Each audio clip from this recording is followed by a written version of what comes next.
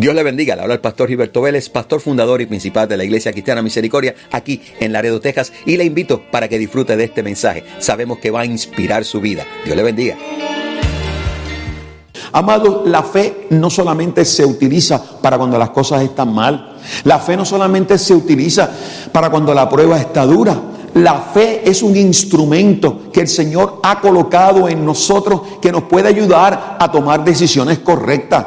Precisamente la fe nos puede ayudar a evitar nosotros entrar en circunstancias adversas. Porque cuando nuestra vida está llena de fe, nuestra vida está llena de confianza en el Señor. Y cuando nuestra vida está llena de confianza en el Señor, entonces en nosotros sucede algo extraordinario.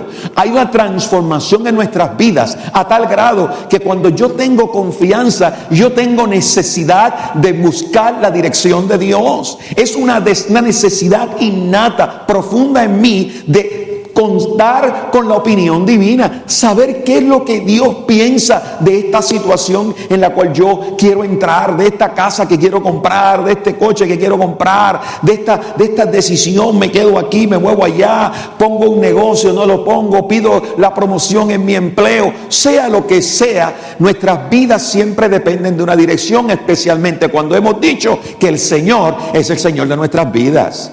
Por lo tanto, la fe es una inspiración, la fe me mueve, me inspira a confiar. Y cuando yo confío profundamente en el Señor, entonces yo estoy seguro que cada paso de mi vida es dentro del camino de la dirección de Dios. Entonces se hace una realidad en mi vida la porción que dice que nada obra para mal aquellos que aman al Señor. Caminamos sabiendo que aunque veamos un momento difícil en nuestras vidas, yo sé que el Señor ya está en control y yo no tengo nada que temer, sino continuar caminando. Quiero que en este día miramos precisamente este tema. Yo quiero que en este día nosotros nos hagamos como una pregunta: ¿cuál es mi enfoque en medio de mi prueba? ¿Qué es lo que me estoy enfocando yo cuando estoy viviendo un momento difícil? ¿Qué es lo que capta mi atención en medio de las circunstancias en las que yo me encuentro viviendo?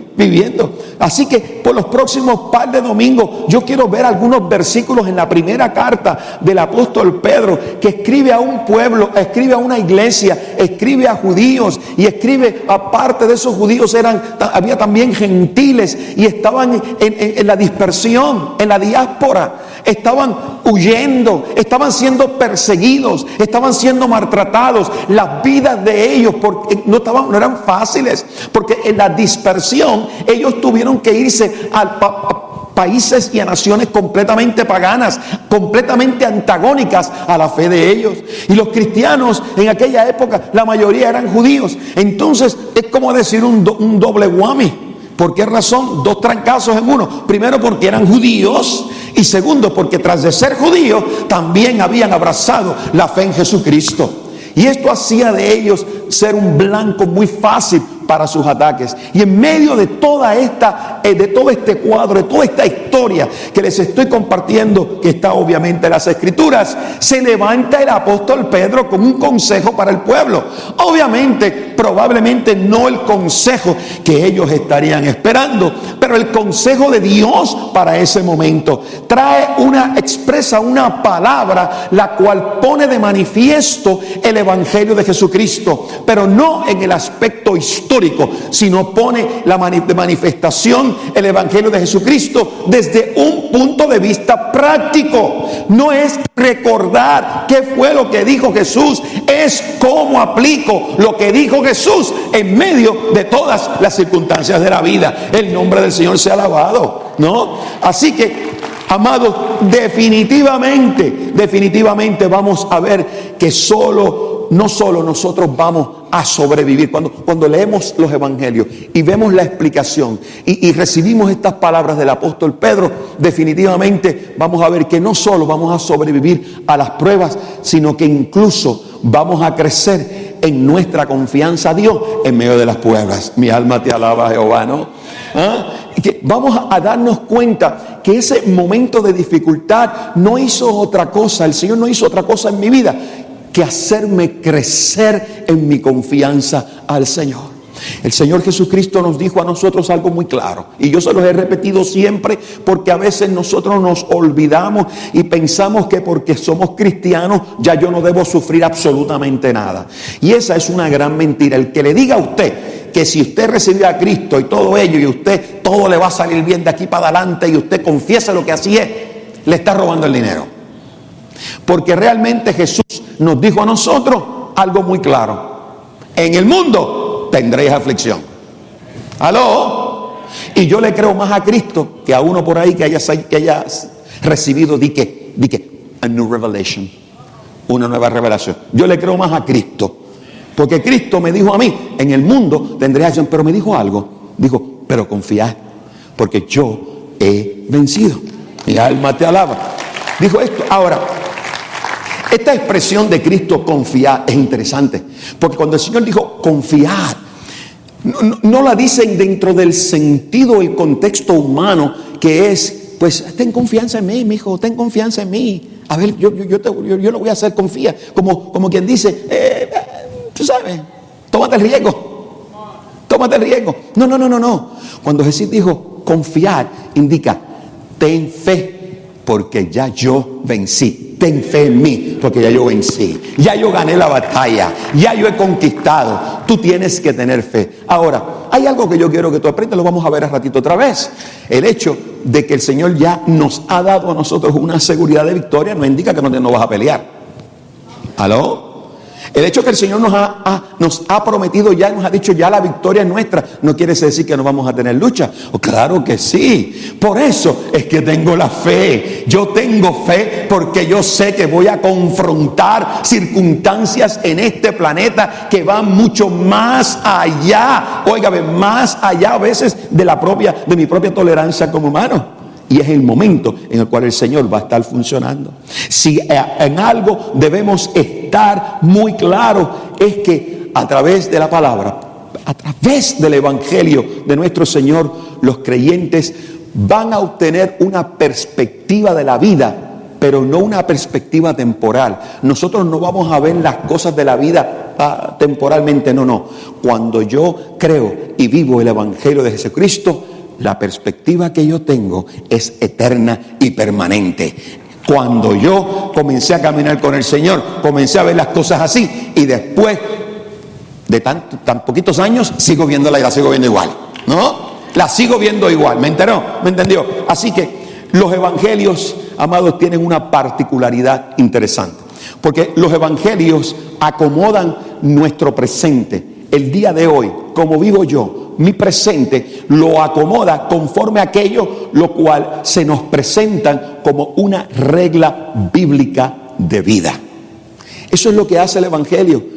Te confronta con la realidad, te confronta con el día de hoy y toma la circunstancia y la acomoda de manera tal que de ahí tú vas a derivar un principio de vida que te va a funcionar el resto de tus días.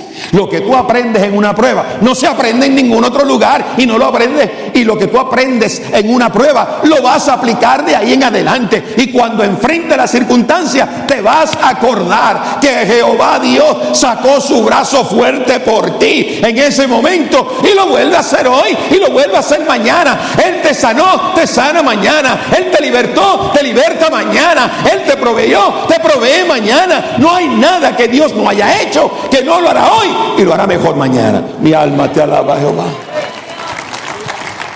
Porque así es nuestra. Eso es lo que el Evangelio hace. Nos prepara a nosotros para tener una perspectiva completamente clara y saber lo que constantemente yo voy a ir realizando en nuestras vidas. Amados, todo esto es importante porque esto nos da a nosotros la oportunidad de poder formarnos una perspectiva mucho más correcta, mucho más exacta de las circunstancias que habremos de confrontar en esta jornada terrenal.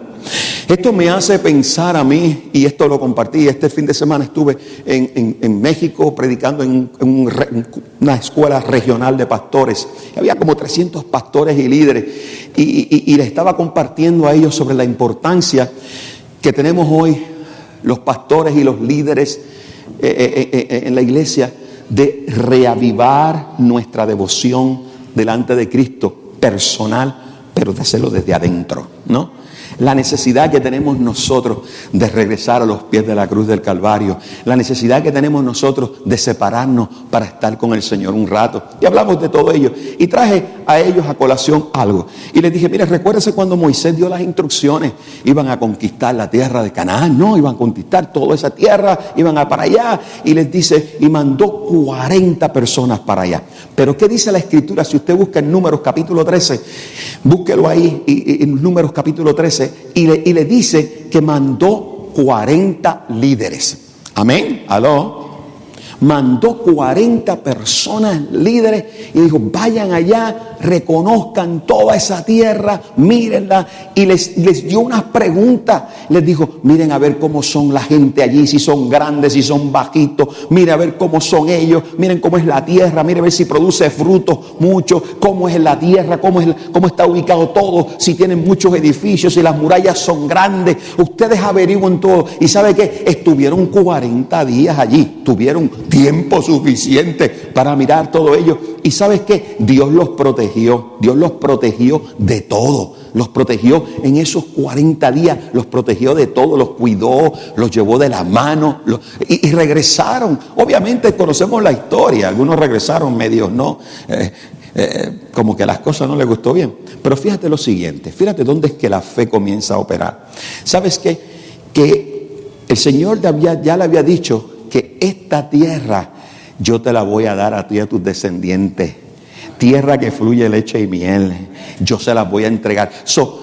Moisés estaba mandando gente para reconocer y averiguar la tierra que ya, eso era un hecho dado. Esa tierra es para ustedes. ¿Aló? Amén. ¿Está de acuerdo conmigo? Ya eso era hecho, eso estaba dado. Esa es la tierra, yo los voy a enviar y van para allá y yo se los voy a dar esa tierra a ustedes. Sin embargo, el hecho de que ya la conquista fue asegurada no indica que no tenían que pelear. No, gracias a ustedes todos aquí, los demás no oyeron. ¿Ah? El hecho de que el Señor les dijo, esto es de ustedes, no indica que no hay que pelear. El hecho que el Señor Jesucristo nos haya dicho a nosotros, confíen en mí porque ya yo he vencido, en otras palabras, ya ustedes tienen victoria, no indica que ustedes no van a pelear. ¿Aló? El que crea que esta vida es sin dar un golpe, se fastidió. ¿Me entendió? Ahí es donde entra la fe, en yo confiar.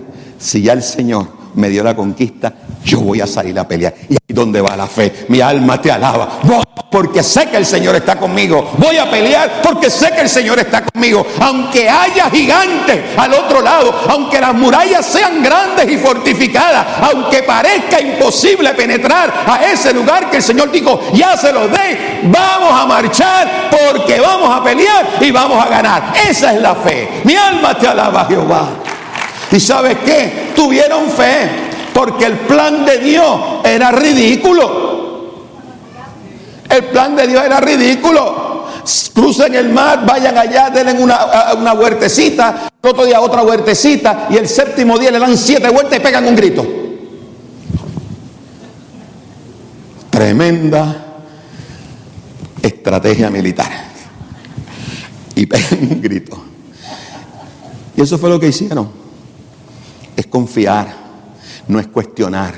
En la prueba tú fuiste llamado a confiar, no a cuestionar a Dios. Es a confiar. Mi alma te alaba, Jehová. Es a confiar. Confía, confía, aunque todo se mire mal, confía. Aunque todo se te venga, confía. Dios no se equivoca. Mi alma te alaba. Amado, está de más decir, el pueblo entró, conquistó, se cayeron las murallas. Y óigame, el cuento y el final de la historia, todavía se sigue escribiendo, ¿no? Todavía se sigue escribiendo. Así que, amados, esto es de esa manera. Los evangelios, amados, nos inspiran a desarrollar una mirada que no busque explicaciones. ¿Me entendió? Una mirada que no busque explicaciones, pero sí dirección en medio de lo turbulento que estemos atravesando. Que nuestro enfoque sea un enfoque sabiamente aplicado, ¿no? Así que podamos realmente enfocarnos en aquello que estamos mirando y aplicar la fe que nos ha dado el Señor a ese momento. Ahora bien, lo primero que yo quiero que tú veas, que veamos en esta mañana, es que hay algo importante en todo esto, y es que conocer nuestra identidad es necesario cuando tenemos que ejercer la fe. Repito, conocer nuestra identidad en Cristo es necesario para que tú puedas ejercer una fe sabia. Para que puedas ejercer una fe sabia, tú tienes que saber quién eres tú. ¿Me entendió? ¿Quién eres tú y qué es lo que eres tú capaz de alcanzar con esa fe? Amén. Quiero leerles una porción en Primera de Pedro capítulo 1 y quiero agarrar los versículos del 1 al 5. Y dice la Escritura lo siguiente. Pedro dice, apóstol de Jesucristo, a los elegidos extranjeros dispersos por el Ponto, Galicia, Capadocia, Asia y Bitinia, según el conocimiento previo de Dios el Padre, mediante la obra santificadora del Espíritu Santo, para obedecer a Jesucristo y ser rociados con su sangre. ¡Wow! ¡Qué tremendo! Pablo introduce y él está diciendo a quién le está diciendo. Le estoy hablando a quién, a los elegidos, que ahora son, que ahora son extranjeros y están dispersos en Ponto, Galacia, Capadocia, Siria y Bitinia. Toda esa área que usted ve ahí es el área de Turquía hoy día, es el área de Turquía. Y él le estaba hablando tanto a judíos como a gentiles. ¿Y qué es lo que él se introduce? El versículo nos dice, esto es lo que voy a comenzar diciéndole esto. Según la provisión de Dios el Padre. ¿Y qué hay en este versículo? Para que usted sepa, en este versículo expresa la completa Trinidad completa, ¿ok? Sin ningún problema. La provisión de Dios, la santificación del Espíritu y la obediencia a Jesucristo, el Hijo de Dios. Y dice, y esas tres cosas se consumen cuando son redimidos por su sangre. Y en la otra versión que tengo yo acá, dice rociados por su sangre. Me gusta más. ¿Ah? Como cuando usted no quiere lavar la camisa y le echa ¿cómo le llama eso que eso huele? Eso que huele, ya ustedes saben lo que es. ¿Ah? Esa cosa. ¿No? Nosotros somos rociados con la sangre de Jesucristo. Que abunden ustedes gracia y ¿qué más? Que abunden ustedes ¿qué? Que abunden ustedes ¿qué? Gracia y paz. Gracia y paz. Que abunden en ustedes gracia y paz. Esa última expresión, wow, es muy significativa. Porque para que abunde esa gracia y esa paz en nosotros, ese es el resultado de vivir en fe. Cuando nosotros vivimos en fe, vivimos en gracia y vivimos en la paz de Cristo. Aleluya. Como decía el canto, Jehová Shalom, Él es nuestra paz. Nuestra fe lo ha convertido a Él en mi paz. Sé que es mi refugio. Ahora sigue los versículos hacia adelante. Dice, bendito sea Dios, Padre nuestro Señor Jesucristo, por su gran misericordia nos ha hecho que nacer de nuevo mediante la resurrección de Jesucristo, para que tengamos esperanza viva y recibamos una herencia. Recibamos una herencia, dice, que no puede ser, que no se puede destruir, contaminar o marchitar. Tal herencia está reservada en los cielos para ustedes, a quienes el poder de Dios protege mediante la fe hasta que llegue la salvación que se ha de revelar en los últimos tiempos. El apóstol Pedro introduce de forma increíble, implanta la esencia del Evangelio de Jesucristo. En 5 versículos él habló todo y lo dijo todo. Todo lo que nosotros necesitamos poner dentro de nosotros y permitir que tome forma, que cambie nuestras actitudes, que produzca una transformación profunda en nuestras vidas, que nos haga comenzar a caminar en una perspectiva diferente. Nos dice claro, en ustedes todo lo que va a abundar no son pruebas, va a abundar gracia y va a abundar paz. Mientras más pruebas vengan, mayor gracia les derramo. Mientras más momentos difíciles, mayores y grandes victorias les entrego. Eso no se va a acabar. La abundancia de Dios es grande y poderosa. Nos dice, oye, tú resucitaste, naciste de nuevo. Todas estas cosas, mira, lo que yo te doy no te lo puede destruir nadie. El diablo no te puede destruir lo que Dios ya ha puesto dentro de ti, lo que Dios ha colocado en ti, lo que Dios ha destinado para ti. El diablo no lo puede tocar. Aleluya. No lo puede tocar. Ahora bien, en todo esto, amado, la salvación es un nuevo nacimiento a una nueva esperanza viva. Y esta a su vez es una expectativa positiva sobre el futuro. La manera en la que el apóstol Pedro expone la salvación me fascina. Porque es como yo siempre digo, amado, la salvación no es nada más librarme de las llamas del infierno. Lo grande de la salvación son los beneficios que yo tengo ahorita en este planeta por ser salvos. El apóstol Pedro se toma este momento y dice, la salvación es un nuevo, nos habla de todo ello. ¿Y qué significa esto? Que esto es un nuevo nacimiento. Somos nacidos de nuevo. ¿Pero a qué soy nacido de nuevo? Fui nacido de nuevo a una esperanza, pero una esperanza que es viva, eficaz, que está funcionando. No es lo que habla la gente de hoy día por esperanza, ¿no? Tienen la esperanza y es como si a ver si se me da o no se me da. La esperanza la que yo tengo dentro de mí es viva.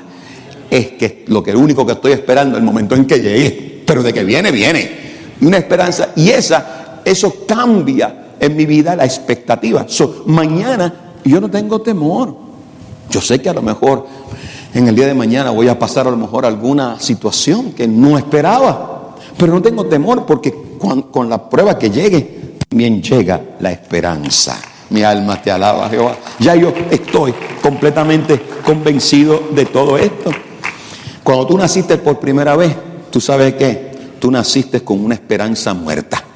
Porque cuando tú naciste, el primer día que tú naciste, que te dieron la nalgadita y saliste llorando, ese día tú comenzaste a morir. Ese día comenzaste a morir. Ese día comenzó la cuenta regresiva. ¿Aló? Sí, porque tanta celebración, el primer año, celebrar el cumpleaños de los nenes, no. Tú lo que estás celebrando es la cuenta regresiva de esa voz, de esa vida que está ahí. Eso es todo lo que tú estás regresando, celebrando. La cuenta regresiva. Quiere decir que esa persona, esa criatura que tiene 5 años, ya comenzó. Pero cuando nosotros somos nacidos de nuevo, nosotros nacimos a una vida eterna, a un momento eterno. Nacemos, ¿sabes? Nacimos a una relación con Jesús, a un futuro mejor. Y esto, amado, es importante, porque esa garantía de resurrección tenemos que apreciarla. Tenemos que apreciarla, pero no tan solo desde el punto de vista escatológico. Me refiero desde el punto de vista que tiene que ver con los últimos días, sino también en su extraordinario significado en mi jornada terrenal.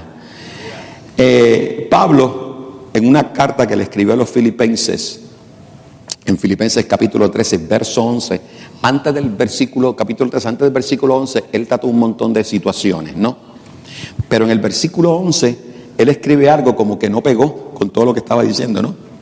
Y en capítulo 11, él dijo, así espero alcanzar la resurrección de entre los muertos.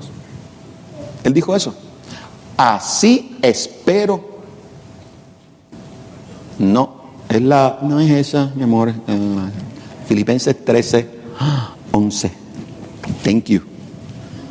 Así espero alcanzar la resurrección de entre los muertos. Ahora bien, esa expresión que dijo el apóstol Pablo es interesantísimo, Porque Pablo no estaba hablando ni refiriéndose a la resurrección de entre los muertos. No estaba hablando de resucitar de entre los muertos. ¿Sabes por qué? Porque ya eso es un hecho. Una vez aceptamos a Cristo Jesús, ya la resurrección de entre los muertos de nosotros está garantizado. Es más, para toda la humanidad está garantizada. Unos van a resucitar a muerte eterna, pero otros vamos a resucitar a vida eterna. Mi alma te alaba, ¿eh? Eso va a ser así. Que ahora Pablo está hablando de experimentar el poder de la resurrección de Jesús en esta vida para superar con alegría cada desafío. Todo lo que Pablo está diciendo en ese versículo 11 es que él está gozoso y dice: voy a experimentar el poder de la resurrección.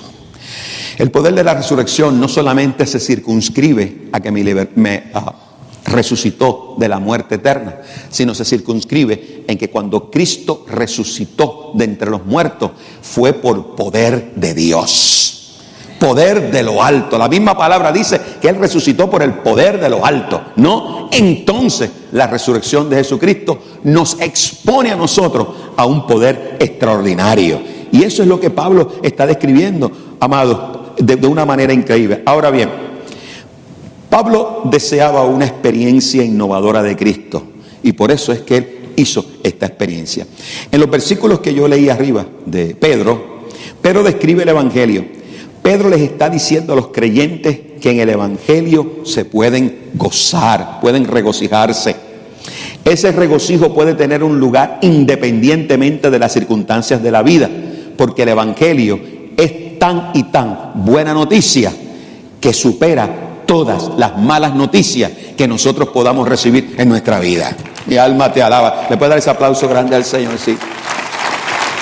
El Evangelio de Jesucristo son las buenas noticias, son tan y tan buenas que no importa la mala noticia que te traigan. Cristo me dio una noticia mejor que va por arriba de todo eso. Mira que estás enfermo, Él me dio una noticia que me sana. Mira que esta situación está difícil, no vas a salir. No importa lo que tú me digas, Él prometió que estará conmigo todos los días hasta el fin.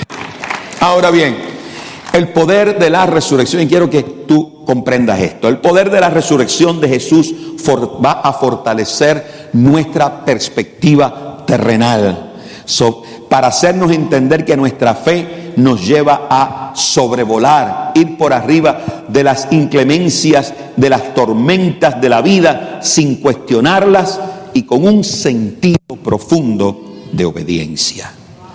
Que podamos nosotros ser como algunos de aquellos 40 que fueron allá, que cuando regresaron unos vinieron, se enfocaron en lo físico que vieron, se enfocaron en que los hombres eran grandes y fuertes, se enfocaron en que esto y lo otro, que las murallas, se enfocaron en todas las imposibilidades, pero vieron unos de ellos que se enfocaron en lo que Dios podía hacer y dijo: sí, es verdad, son grandes, son fuertones, es verdad, tienen murallas, es verdad, esto es verdad, pero nosotros tenemos a Jehová Dios de los ejércitos.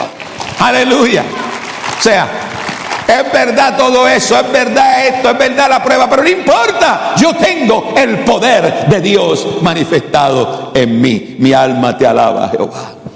Amados, si realmente naces de nuevo, yo quiero decirte que tú no vas para ninguna otra parte que no sea para donde Dios te quiere mandar. ¿Me entendiste? ¿Sabes por qué? Porque Dios tiene el control omnipotente de nuestras vidas. No me escuchaste. Dios tiene el control omnipotente. Quiero leerte rápidamente Juan 10, 27, 29.